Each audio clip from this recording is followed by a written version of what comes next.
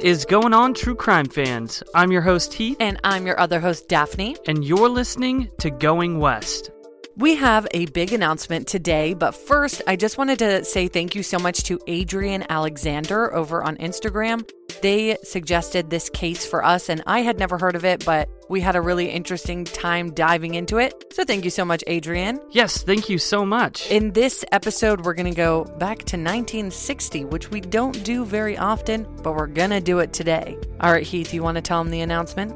Ooh, yeah, big announcement. So, yesterday, actually, we just released the trailer for our new podcast, a second podcast that we're working on, called The Dark Parts. The Dark Parts is a chilling history podcast, so we go back and tell thought to be true horror stories and urban legends and hauntings, and it's a lot of fun. It's a little bit less serious than, well, a lot less serious than Going West. So we're really excited about it. Yeah, and that's going to drop on October 1st, so just in time for the spooky season of Halloween, which we love. And we're going to release 3 episodes on October 1st, so you guys can binge it and, you know, kind of fall in love with it like we are. Yeah, if this is something that you guys are interested in, make sure you go over to our Instagram page at The Dark Parts Podcast, or you can head over to our Twitter page at The Dark Parts Pod. And we also have a Facebook group as well. Yeah, so go and follow the social media accounts so you guys can stay up to date. We are going to be announcing some stuff regarding The Dark Parts here,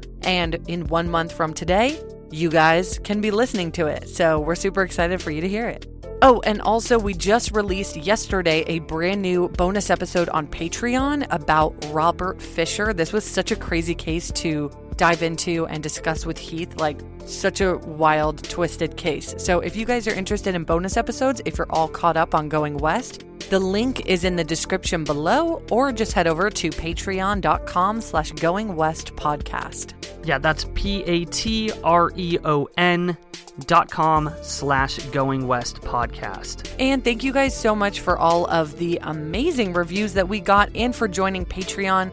We're going to give those shout outs in the end of the episode as usual. All right, guys, without any further ado, this is episode 84 of Going West, so let's get into it.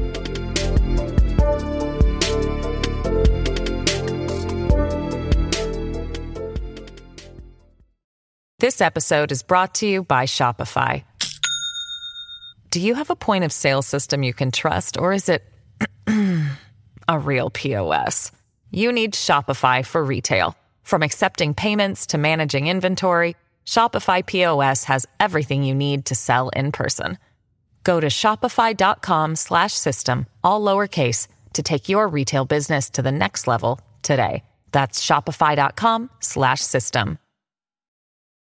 Does Monday at the office feel like a storm? Not with Microsoft Copilot. That feeling when Copilot gets everyone up to speed instantly? It's sunny again. When Copilot simplifies complex data so your teams can act, that sun's shining on a beach. And when Copilot uncovers hidden insights, you're on that beach with your people, and you find buried treasure. That's Microsoft Copilot. Learn more at Microsoft.com/AI for all.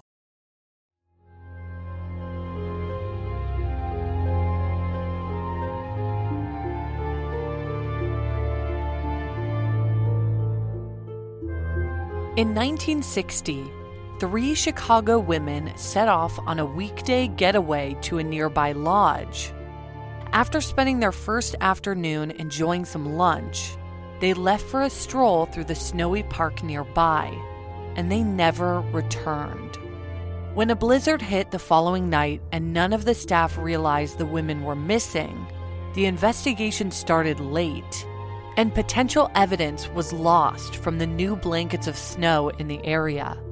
But one piece of evidence left at the scene would help put the pieces together. These are the murders of Lillian Oding, Frances Murphy, and Mildred Lindquist, also known as the Starved Rock Murders.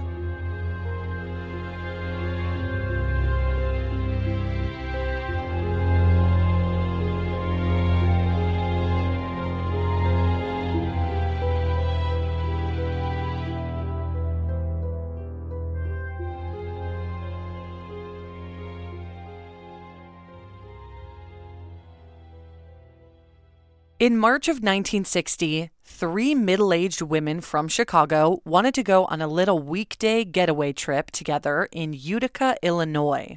Lillian Oding was born in 1910 in Northern Ireland and eventually made her way to the United States, settling in Illinois. In 1960, she was 49 years old. So when the story takes place, she's 49. Frances Murphy, who went by Frankie, was born in 1912 in Farmington, Illinois. So she was a local to the state all her life and was 47 years old in 1960. And lastly, we have Mildred Lindquist, who was born on September 10th, 1906 in Chicago. So she was the oldest of the bunch and a Chicago resident her whole life. And so she was 53 in 1960. So these 3 friends, 49, 47, and 53, all lived in a suburban area of Chicago and were married to very prominent and successful business executives. They were all mothers, and after talking together at their church, which was Riverside Presbyterian Church, on Sunday, March 13th, 1960, they decided that they needed a little vacation, so they went immediately. Later that same afternoon, Lillian, Frances, and Mildred all bought groceries for their families to make sure that they had enough food for the week while they were gone. They all agreed that they wanted to get out of the city and into nature, and that's when they settled on a rustic winter trip to the Starved Rock Lodge at the Starved Rock State Park. And this destination was less than a 2-hour drive from where they lived, so it was a super easy vacation. And the lodge kind of advertised that, how it's just 90 miles outside of Chicago, so it's the perfect historic getaway. The next morning, which was Monday, March 14th, 1960, the 3 women set off to Utica in Frankie's gray station wagon and were really excited when they arrived because the rustic wooden lodge that they were going to stay in was surrounded by snowy views and the rooms had that very quintessential kind of cabin feel. It was just all around a very charming place and really nice destination. And we're not exactly sure what amenities were offered at this time, but right now they have a restaurant, a nice looking outdoor lounge, a massage parlor, live music, and they also host weddings and business meetings. We know at least the restaurant was available, and it gives you a nice lodgy dining option for those that are staying at the facility.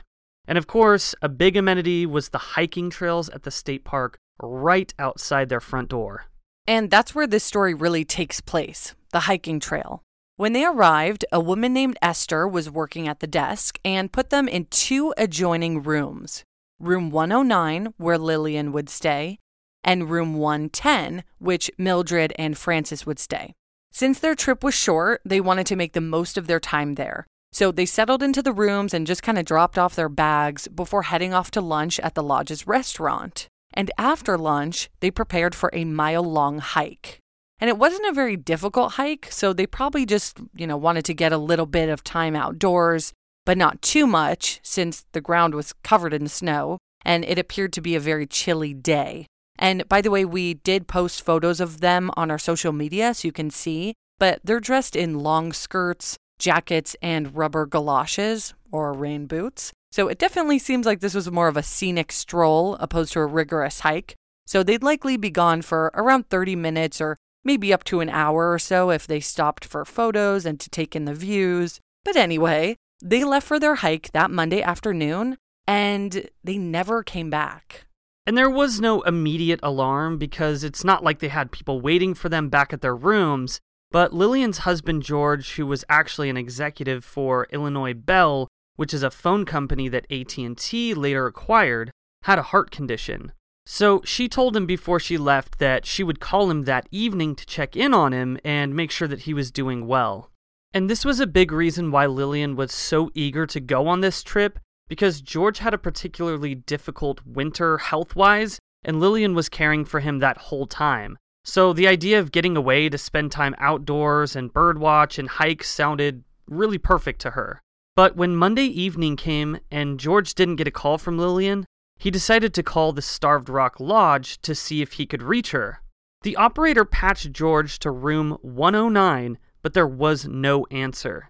So he called the front desk to ask if they knew anything about his wife's whereabouts, and she told him that they checked in, had lunch, and that the women mentioned how beautiful of a day it was for a hike, and they left the lodge holding a camera, so she just kind of assumed that that's where they went.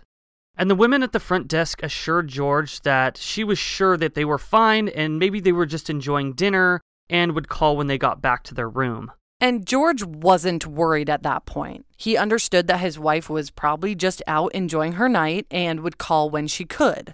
The following day, which was Tuesday, a postcard arrived at the Starved Rock Lodge, and it was addressed to Lillian, Frankie, and Mildred. So the same desk clerk that checked them in, whose name is Esther, put the letter in the mail cubby for either room 109 or room 110. She later didn't remember which, but both rooms belonged to the women, so it really didn't matter. And it was just a postcard from their friend that said that she hoped that they were having a good time. That morning, George called again, because he still hadn't heard from Lillian. When he spoke with an employee at the front desk, she assured George that the 3 women had been seen having breakfast that morning and then left the lodge. But this wasn't true. This employee had been misinformed, and no one had actually seen Lillian, Frankie, or Mildred that morning at all. But since she had told that to George, he again didn't worry.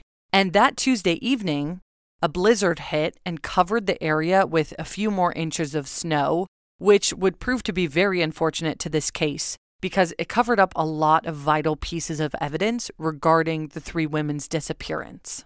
The next morning, Wednesday, George called the lodge yet again to ask to speak to his wife. Because now it was weird. Now it was 2 whole nights that Lillian didn't call him, and that wasn't like her. So when he got another front desk clerk, he demanded that they check on their rooms and find them. And when an employee did that, they were confused to find that no one was in the room, and it didn't look like the beds had been slept in. And to top it off, all the luggage was still on the floor, and it looked as if it had just been dropped right inside the room. It didn't look like anyone had been in there or unpacked their belongings or anything of the sort. Then they went out and checked the parking lot to see if Frankie's car was still there, and it was. It was in the exact same spot she had parked 2 days prior. When the employee informed George of this, he couldn't believe it, because that meant that the 2 other times that he had called, they were missing. And not fine as he was led to believe. And the 3 women had now been missing for 40 hours. Which makes everything harder because with disappearances and murders, you want to act immediately. And they lost 2 whole days of searching and collecting evidence. And on top of that, there was the storm. So had they have gotten ahead of this before the Tuesday evening storm, it would have made everything much easier.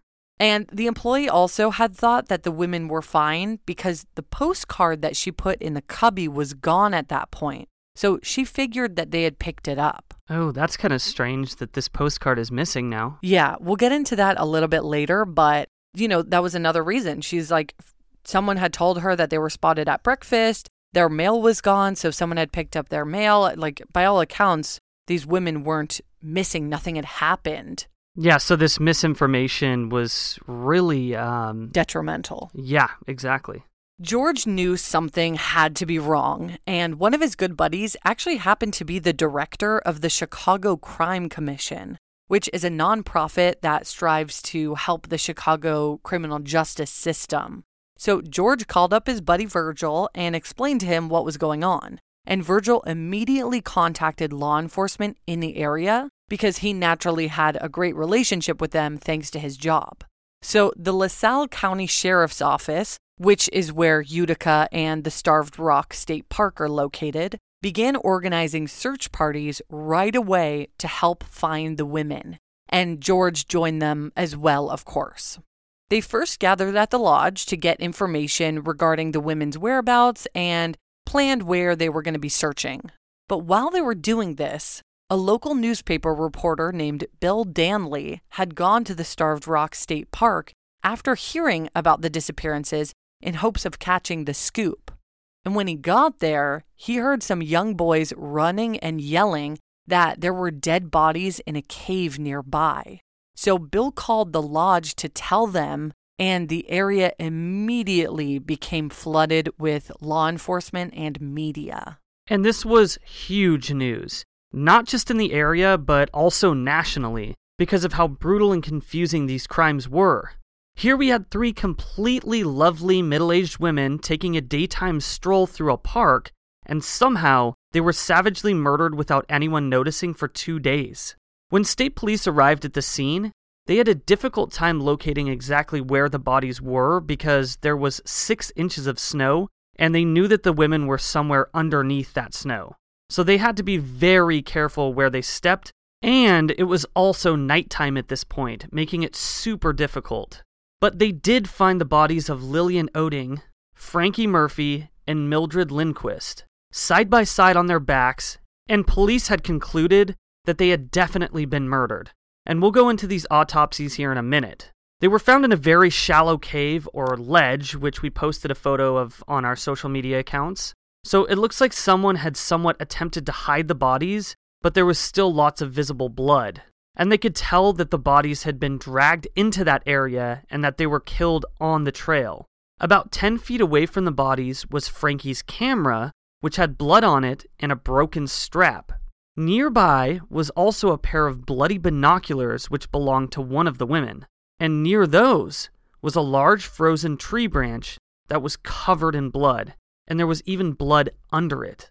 So they determined that this was likely the murder weapon due to the amount of blood that was on that tree branch. Once they finished processing the crime scene, the bodies were taken to a local funeral home to perform the autopsies.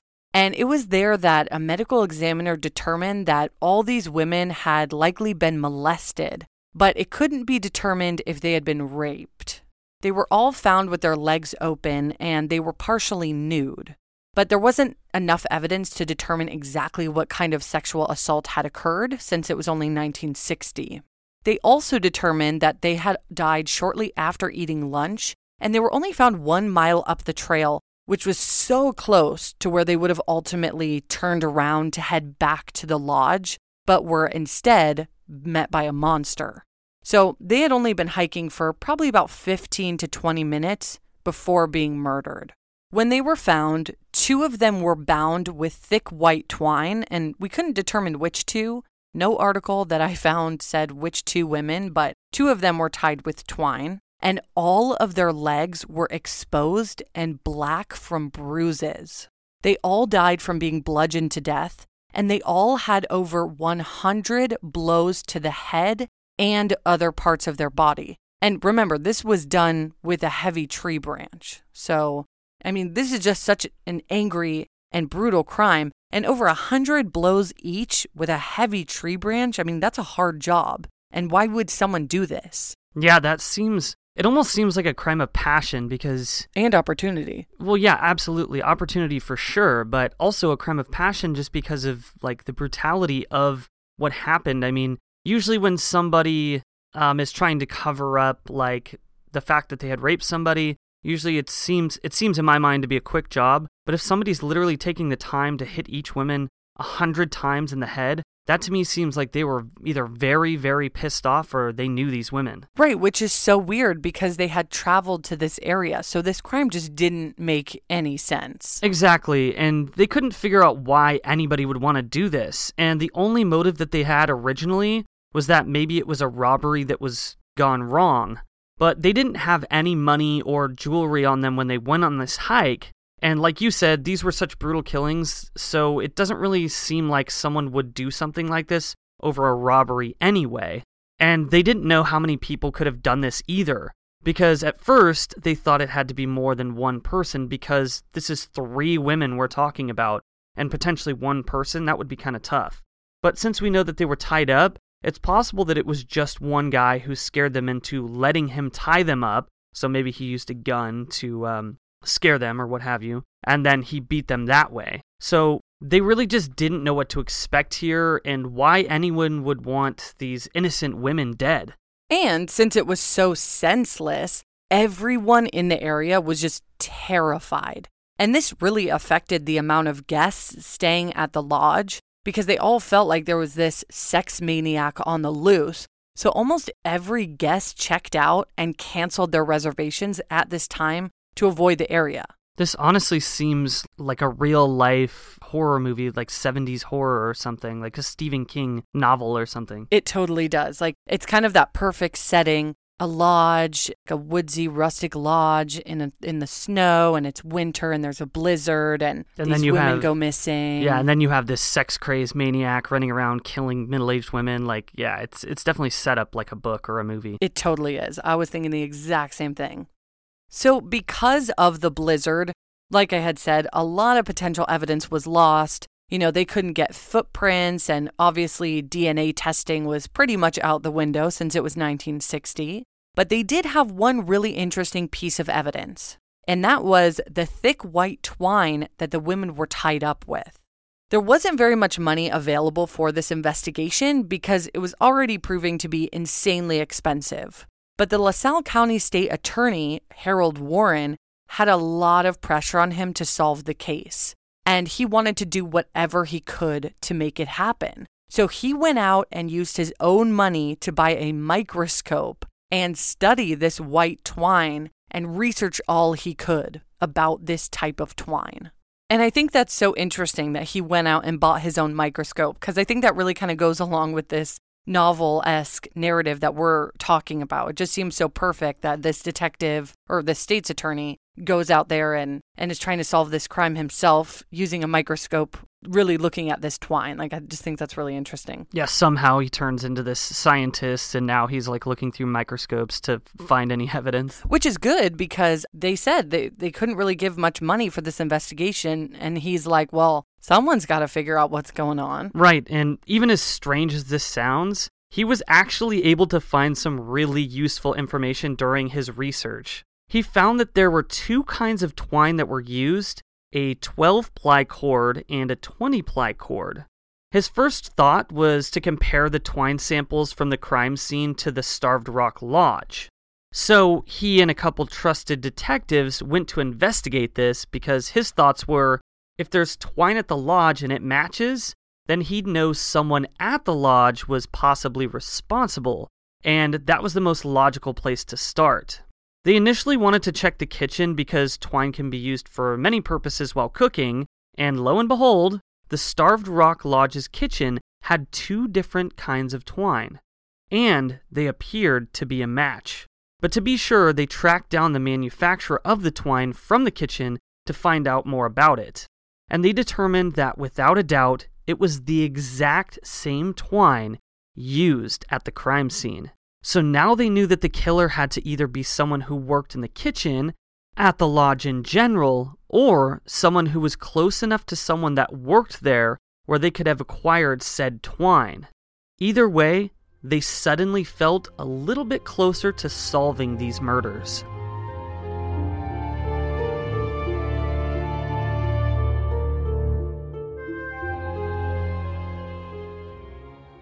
If you thought the only way to get a more defined jawline with natural-looking results was through surgery, think again. Juvederm Volux XC is a non-surgical injectable gel filler that improves moderate to severe loss of jawline definition and can help you achieve natural-looking results with little downtime. Even better, this improved definition lasts up to 1 year with optimal treatment. No maintenance required. Improve jawline definition for a smooth, sculpted look with Juvederm Volux XC. For important safety information and to find a licensed specialist, visit Juvederm.com. That's JUVEDERM.com. Not for people with severe allergic reactions, allergies to lidocaine, or the proteins used in Juvederm. Common side effects include injection site redness, swelling, pain, tenderness, firmness, lumps, bumps, bruising, discoloration, or itching.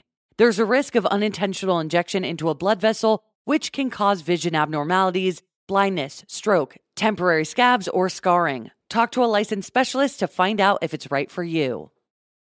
If you're looking for plump lips that last, you need to know about Juvederm lip fillers.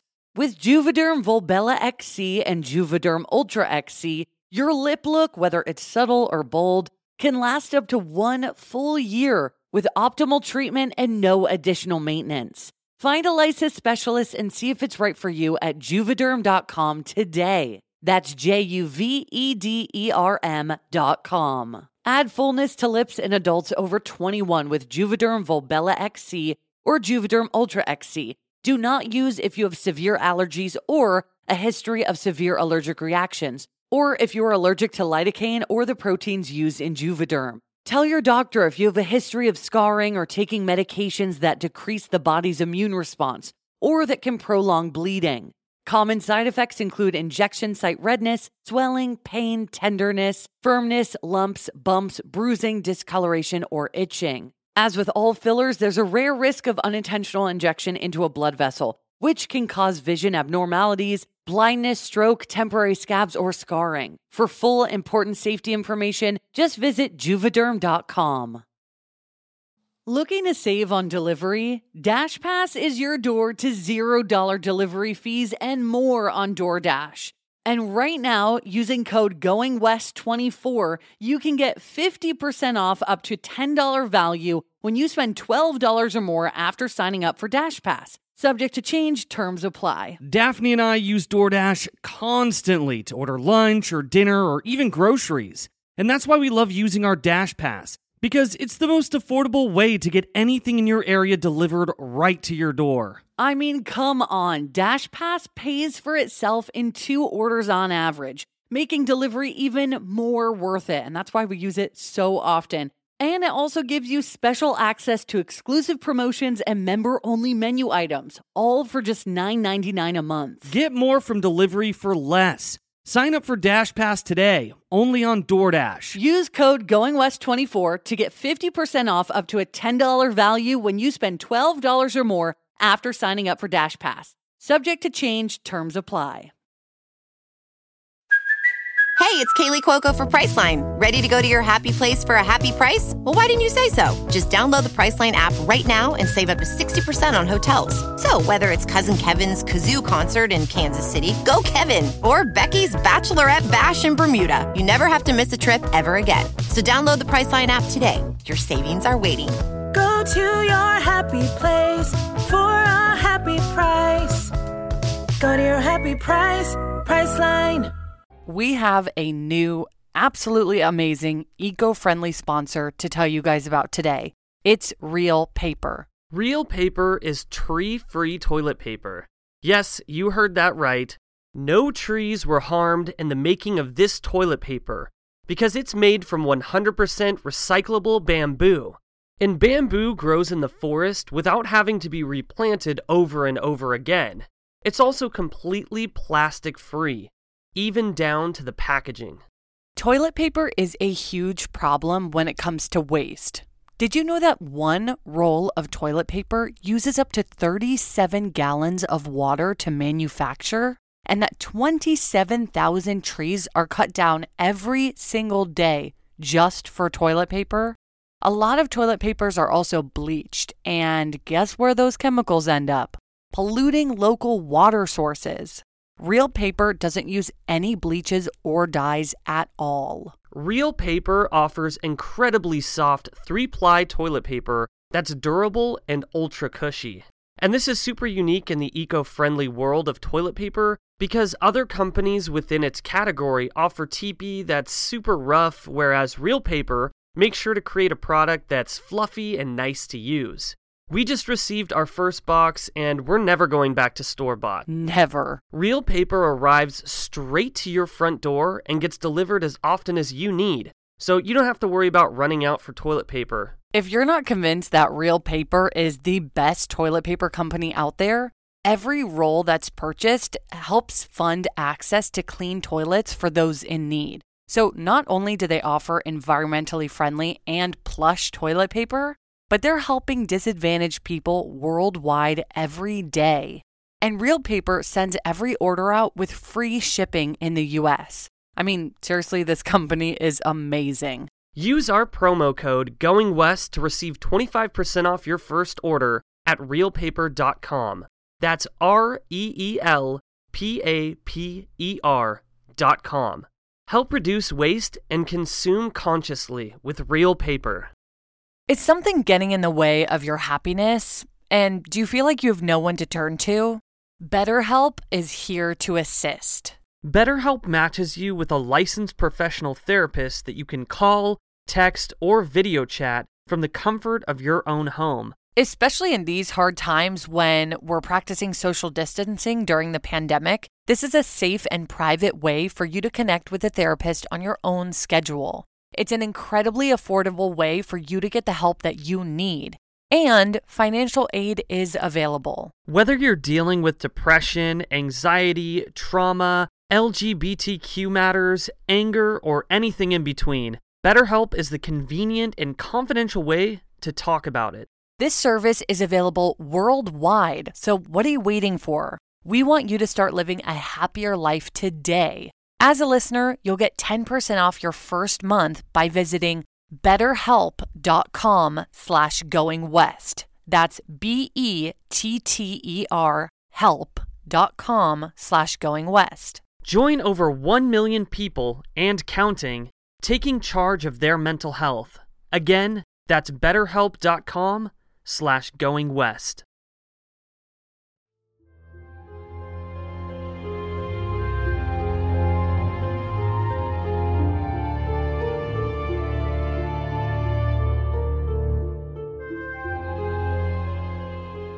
The state's attorney, Harold Warren, felt confident that the killer worked at the lodge. But the problem was they had already questioned all of the employees and given everyone a polygraph test. And everyone passed their polygraphs. And I had also read that they had fingerprinted like over 500 people from this lodge. And it was like the biggest fingerprinting in Illinois state history at that point, which I thought was really interesting. So they really were looking at all of these employees, but nothing really came up at all. So now Harold Warren wasn't so sure that these polygraphs were working correctly, as we know, since they often aren't very reliable. So Harold Warren decided to hire a specialist in the polygraph field who was located in Chicago to conduct another round of tests. But this time, he only wanted to test employees that worked at the lodge the week that Lillian, Frankie, and Mildred were murdered. And he wanted to conduct said tests in a cabin near the lodge. I don't know if that was to like kind of creep people out or what, but it seems like that would kind of put the pressure on more if we're just in this cabin and we're near the lodge where the crime was committed. Yeah, seems a little spooky. Yeah, I don't know what the reason for that was, though. So anyways, most of the employees were cooperative and genuinely seemed innocent of the crimes in question. So they really started to doubt this second round of questioning as they tested a number of employees, like dozens. But as they made their way through the kitchen employees, one of the dishwashers was questioned and stood out to investigators. And this employee was Chester Weger, born March 3rd, 1939. He was a thin 21-year-old at this time, and he had a wife and 2 children who were very young, one being 1 year old and the other 3 years old. He had previously been in the Marine Corps and was a boxer, and he'd been working as a dishwasher at the lodge and had arrived to work the day after the murders with scratches on his face. During Chester's polygraph test, State's Attorney Harold Warren looked at the polygraph examiner who was conducting the test and noticed that he appeared to have seen a ghost. His face just looked drained of life, which Harold wondered about. And as soon as Chester left the cabin when the test was done, the examiner confidently said, "That's your man," meaning that he had so beyond failed the test. But again, he passed the first time, so which are you going to believe, this first test or the second one? Well, Chester had recently quit his job at the lodge around the summertime, so he could go work with his dad as a house painter. And investigators really set their sights on him, especially after learning he had a buckskin jacket that had dark stains on it. And once they submitted the jacket for testing, it turned out that those dark stains were human blood. But again, due to it being 1960, they couldn't conclusively match it to any of the 3 women. So all they knew was that it was human blood. But of course, there's no reason for this guy to have a human blood stain on his jacket. So this is very suspicious. They then decided to give him yet another polygraph test, which he once again failed. My issue with this is, as we know, polygraph tests are not very reliable tests anyway, and I imagine they were less reliable in 1960 But you can also imagine that he's more likely to fail in these circumstances because he's being looked at as a suspect and being subjected to tons of testing and interviews. Because that would make sense why he passed the first one and then failed the rest, because there was more fear. But, I mean, that's my opinion. Or maybe he failed because he's guilty. I don't know. True, but we do know that this guy is a bad dude because State's Attorney Harold Warren checked in on other police reports in that area within like a year span or so. And there was a reported rape and robbery of a 17-year-old girl just a mile from the Starved Rock Lodge the year prior to these murders. And she and her boyfriend had been bound together with twine while the crimes occurred. And what are the coincidences? Right. I mean, it's just... what are the chances? It just seems too close. So Harold Warren got the idea to interview this young woman and see if she would react to a series of photographs of potential suspects. And one of the photos included was that of Chester Weger. She sifted through the photographs with no reactions except for when she got to Chester's photo. When she saw his face, she became afraid and started screaming that that was the guy. And she hadn't seen his face since the night he robbed and sexually assaulted her, so a year ago. So I think this is a pretty good confirmation on Chester having criminal intent. Yeah, I do agree that this is a pretty good indicator. So as far as that rape and robbery goes, I know that they really wanted to arrest him right then and there for that because they felt like they could get him on it because here's this woman who experienced the rape and robbery saying that's him. But they really also wanted to try him on the murders of Lillian, Frankie, and Mildred before that kind of got screwed up. Yeah, and that makes sense because if they try him on the rape and the robbery, there's a possibility that he gets out of jail after that and then they lose track of him. So they're like, let's not screw this one up. Let's get him for the big one, you know? Exactly. So that's what they were thinking. But then simultaneously, State's Attorney Harold Warren was running for re-election. So lately, he wasn't putting very much time towards his campaign because he had been up to his elbows in this triple homicide case. And as annoying as it is, if he had arrested Chester before the election, defense attorneys would use this against him in the trial and say that he only arrested Chester so that he could show that he's a good state's attorney and is capturing the bad guy, and then in turn get reelected. And that would potentially make the jury believe that Chester was innocent. So they put this whole thing on hold, hoping that he would be reelected and then could move forward with pressing charges. Well, guess what? He lost the election by 3,500 votes out of 60,000 votes total because his opponent actually used the lack of arrest in the Starved Rock murders against him. Wow, that's kind of a plot twist there. Yeah, so it's like he didn't want to arrest Chester before because he thought it would negatively impact his election when it turned out to negatively impact his election not to do it. Yeah, sucks for that guy. But even though he lost the election, he still had some time left in office to carry out with an arrest before the new guy came in. But he didn't feel like his evidence was necessarily good enough yet. But he had to go through with it anyway. So they first arrested him on the rape and robbery case, hoping that Chester would just confess to the murders while they had him. But they didn't just go to his house and put him under arrest. They went there and said that they had more questions for him and needed him to come down to the station, which he eventually did. Can you do that? I guess so. That just seems really sneaky. Yeah, I think there was another case, maybe it was on a bonus episode, where they did the same thing. Oh, it was with the David Shearer case, where they said that they're like, hey, we need to bring you in for questioning, and then they're like, hey, by the way, you're under arrest. That just seems really sneaky to me. Yeah, I mean, but it's for a good cause. So after interrogating him for hours about the rape and the murders, Chester wasn't giving anything up. And they had him in there until midnight, so he was getting pretty exhausted and asked to see his parents. With that, his parents were called down to the station and they were allowed to speak for a few minutes by themselves.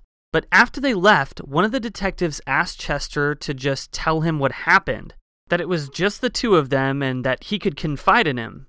And that's when Chester blurted, "All right, I did it. I got scared. I tried to grab their pocketbook. They fought and then I hit them." The weird thing about this is that the women didn't have pocketbooks, also known as a purse. And they didn't have any money, they didn't have jewelry, like nothing of value other than Frankie's camera. And as we stated earlier, the camera strap was found broken. While the women were hiking, they took a few photos with Frankie's camera, and the police had this film developed. And it's pretty sad to look at them because they look so happy, and it's just minutes before their murders. But in one of the photos that Lillian took of Mildred and Frankie, you can see that they don't have purses or wallets on them, and these are known to have been found back in their room anyway. So the only thing that they had on them was Frankie's pair of binoculars hanging around her neck, and they were sitting on her chest. And if you look at that photo, you can see something small, possibly under Frankie's arm, but I can't tell what it is. But we know that all their stuff was at the room. So my whole thing with this pocketbook story is that the ladies had nothing on them. But the investigators started to say, oh, he thought Frankie's camera was a pocketbook and just tried to grab that, which is why the strap broke. Now, I don't have a photo of said camera, but I think in broad daylight, we all know what a camera looks like versus a purse. And I mean, sure, it has a strap, so they have that in common. But I don't know, it just seems kind of fishy to me. But I will say that Chester supposedly stated, I was taking a walk through the woods when I turned into the canyon and spotted them coming toward me. I got the idea to rob them. I grabbed at what I thought was a purse one of the women was carrying. The strap broke. So could have very well been the camera. I just don't know why he would have bludgeoned them over 100 times each. Like, why not run away? Yeah, and that's the thing about this case is, in my opinion, he was definitely not there to rob them. I think that there was an ulterior motive there. There had to have been, because it was so freaking violent, and that's why his whole story to me is so strange. For him to just say, oh, I thought I would rob them, and you think you're grabbing a purse, but you're very obviously grabbing a camera, and then you brutally murder 3 middle-aged women. Like, it doesn't make sense. Yeah, and we see this happen with shitheads like this all the time, where they try to make their crimes seem a little less brutal and a little less harsh so that they maybe get less punishment. All in all, I mean, regardless of how it happened, you still murdered 3 women. Right. But that's the whole thing to me is if he was just there to rob them, then after that didn't work and it wasn't a purse, why didn't he just run away? Apparently, he stated that he did actually run, but that one of the women came running after him and hit him in the head with her binoculars, which was likely Frankie, and that's when he picked up the tree limb and started swinging it. That statement made by Chester was his confession, and they wrote it down and had him sign it, stating that it was, in fact, what he actually said. But of course, it wasn't enough.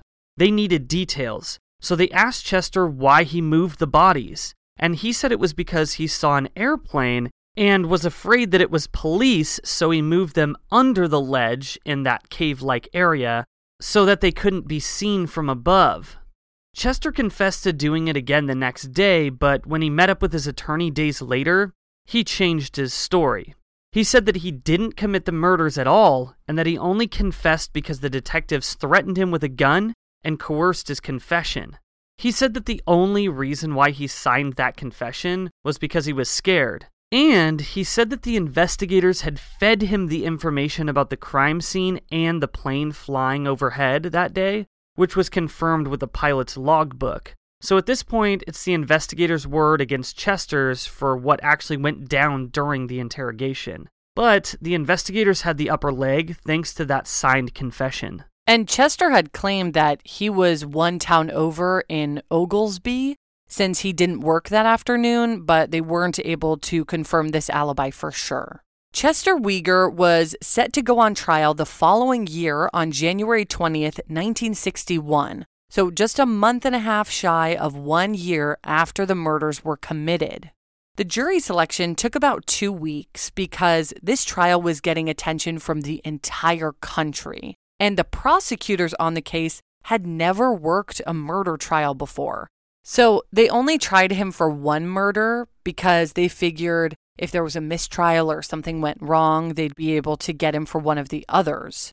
But on March 4th, 1961, one day after Chester's 22nd birthday, and just about a week before the 1-year anniversary of the murders, the jury found Chester Weger guilty of the murder and rape charges and sentenced him to life in prison.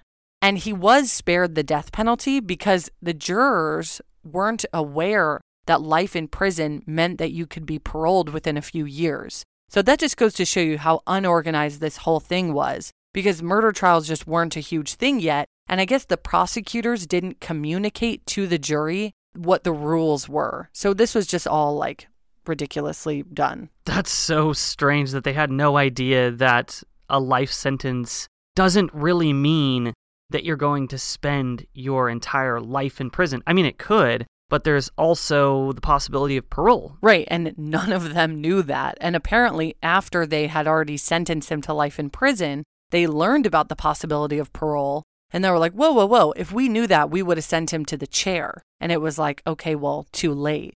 So pretty crazy details there. Chester was sent to the Statesville Penitentiary and applied for parole over 24 times, and he was denied every single time. But throughout all these years, he maintained his innocence in this crime. And weirdly enough, in 1982, a Chicago police sergeant was called to a local hospital after a woman said she wanted to clear her conscience. She was on her deathbed and said that when she was younger, she and some of her friends had been at a state park and something happened. She said that things got out of hand and there were multiple victims and that she and her friends had to drag the bodies. She didn't say it took place at Starved Rock, and she didn't mention any other details because her daughter stopped her from talking and told the sergeant that their mom was out of her mind. Which is definitely possible that she was out of her mind, but what a weird thing to say. And I just think deathbed confessions are so fascinating. They really are, and it's like, in this case, it's so strange because it's like, did he do this, or is this woman telling the truth? Is she lying? You know, does she have a mental illness?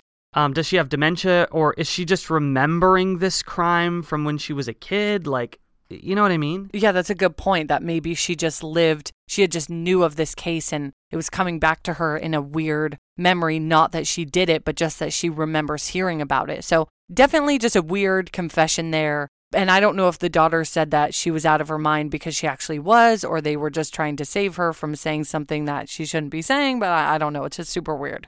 And I know you guys are probably wondering if they had tested the DNA with modern technology. So there was a motion filed in 2006 to get all the DNA found at the crime scene retested. But unfortunately, the evidence had been tainted over those 46 years, and it was impossible to test. Because apparently the prosecutors let high school students go through the evidence, and a deputy at the time put the bloody murder weapon, aka the log, over his mantle as a trophy. What in the actual fuck? Can you believe that? Like, that's disgusting. You have a bloodied log that this guy's just thinking, I got the guy and this is my reminder that I'm a good cop. Like, what the fuck? Well, that and just the mishandling of all of this evidence. And I know that this was early and they, you know, hindsight's 2020. They probably didn't know that there would be a way to test that DNA later on in the future or what have you. But come on, guys, you're letting high school kids sort through evidence. Like, what the hell's wrong with you? Yeah, I'm sure that they probably didn't think that there was going to be an opportunity to figure out who the DNA belonged to later. But what a stupid thing to do, and then what a creepy-ass thing to do. I mean, on your mantle to look at every day? What a gruesome trophy anyway. Seriously, why would you want to be reminded every time you're, like, sitting in your living room, you're like, just enjoying the nice fire in your fireplace, and then you look up and you're like, yeah, that weapon killed 3 women. Yeah, God, jeez. Different times, I guess. I guess, God. As the years went on, Chester got new lawyers who tried to remind the board that things were mishandled so often in the 1960s and that false confessions did occur all the time. Because people understand now that the long hours of questions and the way that investigators ask questions can be really sneaky and can get you to think that you did something you didn't do. And people kind of understand that a lot more now. In fact, in 2016, one of the jurors that was on Chester's trial says that she regrets helping convict him of the crimes because she's not sure anymore that he did it. And because of all of this realization that Chester was convicted on a confession that they were not even sure was legit, Chester was paroled and he was released from prison just before his 84th birthday on February 21st, 2020. In an interview, he once again stated that he did not commit these crimes and he looks forward to moving to the Chicago suburbs to be with his children and now grandchildren. And what a strange world he entered, because this was right as COVID was starting and things were shutting down. So what a confusing time to re-enter the world after 60 years. If this guy's innocent, man, he paid his debts. Yes, exactly. So I do want to go back to some things. I don't think that they should have necessarily put him in prison for almost his entire life without any hard evidence, and I do believe that detectives can be very pushy and coerce confessions. But the whole rape thing is weird because that girl was confident that it was Chester. But what about the postcard? So the women were dead before the postcard even arrived. So who took it out of their cubby? Also, something we totally forgot to mention earlier was the fact that on Tuesday morning, so the morning after the murders, the day that Chester showed up to work with scratches on his face, the lodge's housekeeper found 2 damp towels on the floor of the bathroom in either room 109 or 110, and a ring of greasy dirt in the bathtub and a wet soap bar. She said that when she arrived to clean the room that morning, the beds were made and didn't appear to be slept in, except one of the beds in room 110 had an impression on the pillow and part of the blanket was pulled down, like maybe as if someone had possibly laid in it. And since she didn't know that murders had occurred, she just kind of cleaned the room without thought and only remembered this whole situation after the police talked to her. So we know that the women didn't sleep there at all, and all they did was drop off their stuff and then immediately grab lunch. So who bathed and possibly either laid on the bed or slept there, and who took the postcard? You know, I feel like they would have had to have a key to the room, so it makes sense that it would have been an employee. But was it Chester? I don't know.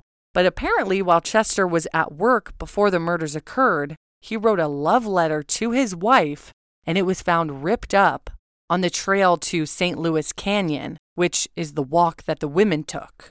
And the whole thing about human blood being found on his jacket, like I do feel there's a lot going against him. And I'd probably say that he likely did commit these murders. I just wish we had something a bit more solid like DNA. Yeah, the strangest thing in this story to me is where that postcard went. If it was known to be in that cubby at some point and then it disappeared, like who took it out of there? And yeah, I find all of the soap and the towels and the bed imprint, I find all that strange as well. But there's also a possibility to me that maybe she just didn't remember which room it actually was, or that maybe, I don't know, sometimes things like that happen after the fact, like you misremember things. Well, and it is also possible that the women, like maybe one of them, you know, you get to a hotel, I don't know about you guys, but the first thing I do is lay in the bed. Like, that's just the first thing that you do. I mean, do you do that, right?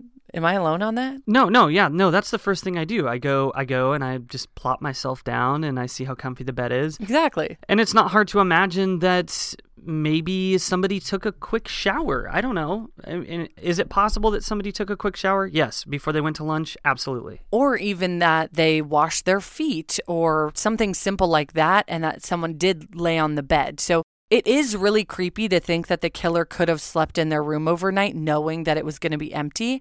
But there is technically a possibility that one of them laid on the bed and the other one washed their feet in the bath really quick and then they went to lunch. Because we know that they weren't in the room for an extended period of time, but even 10 minutes could explain those two things. But the postcard, why would somebody take the postcard out? I don't know. But Esther, the woman who worked at the front desk who put the postcard in the cubby, was like, I know I put it there. Like, I remember putting it there. And that's what she told police. So who took it? Yeah, that's the strangest thing in this case. I think it's very unlikely that the killer was inside these women's rooms. I think it's more likely that they had ran into trouble on the actual trail. And I think it's very possible that Chester did commit these crimes due to the evidence that we do have. It just sucks that, like, all of the evidence was mishandled for so long that now it's impossible to really be 100%. I agree, and that's what's so frustrating about the DNA is that they do have the evidence. They have a lot of that still on file, but it was tampered with. So testing it doesn't really make sense because there's probably like 10 high school fingerprints on everything. I did read a theory that someone had online that whether it was Chester or not, that someone had been following these women specifically to kill them.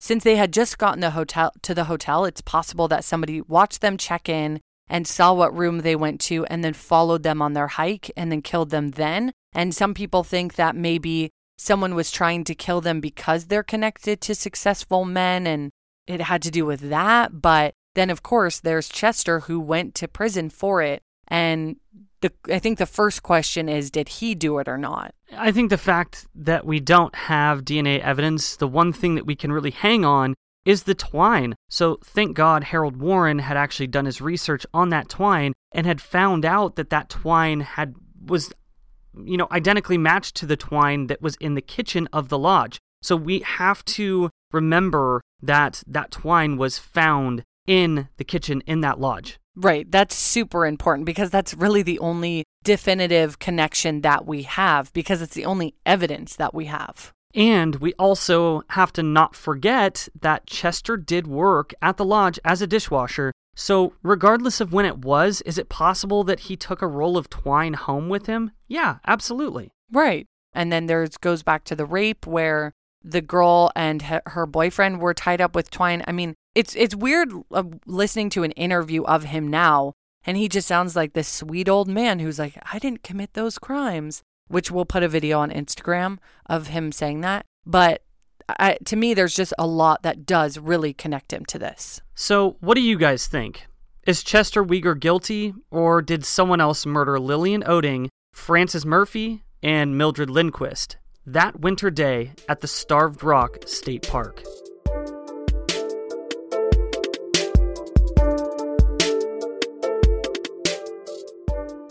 Thank you so much, everybody, for listening to this episode of Going West. Yes, thank you guys so much for listening.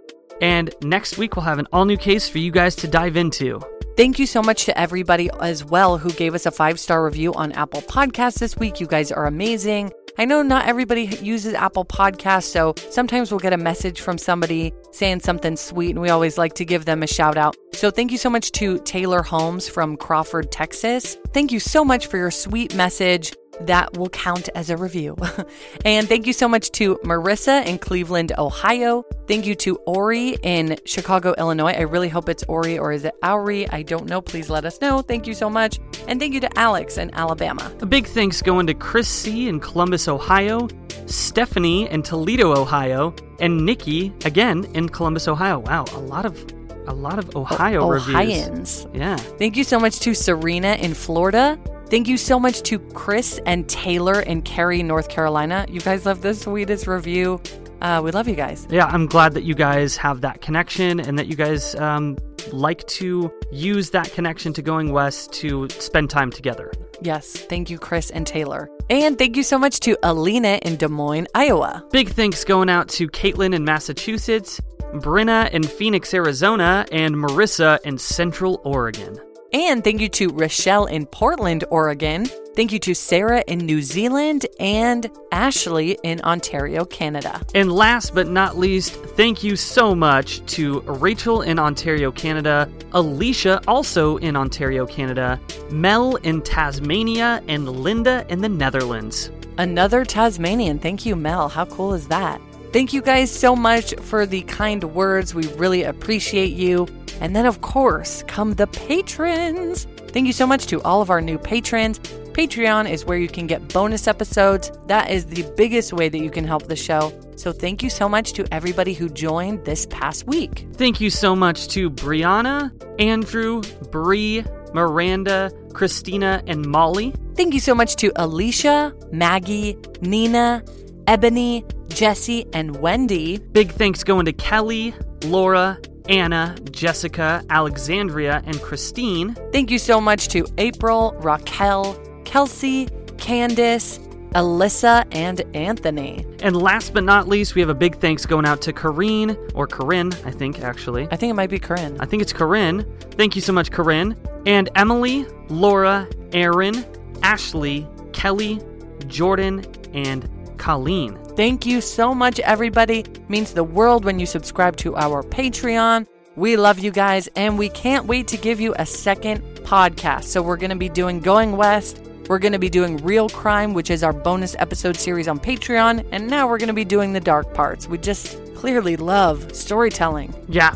We got a lot of really cool stuff for you guys coming up. All right, guys. So for everybody out there in the world, cheerio, and don't be a stranger.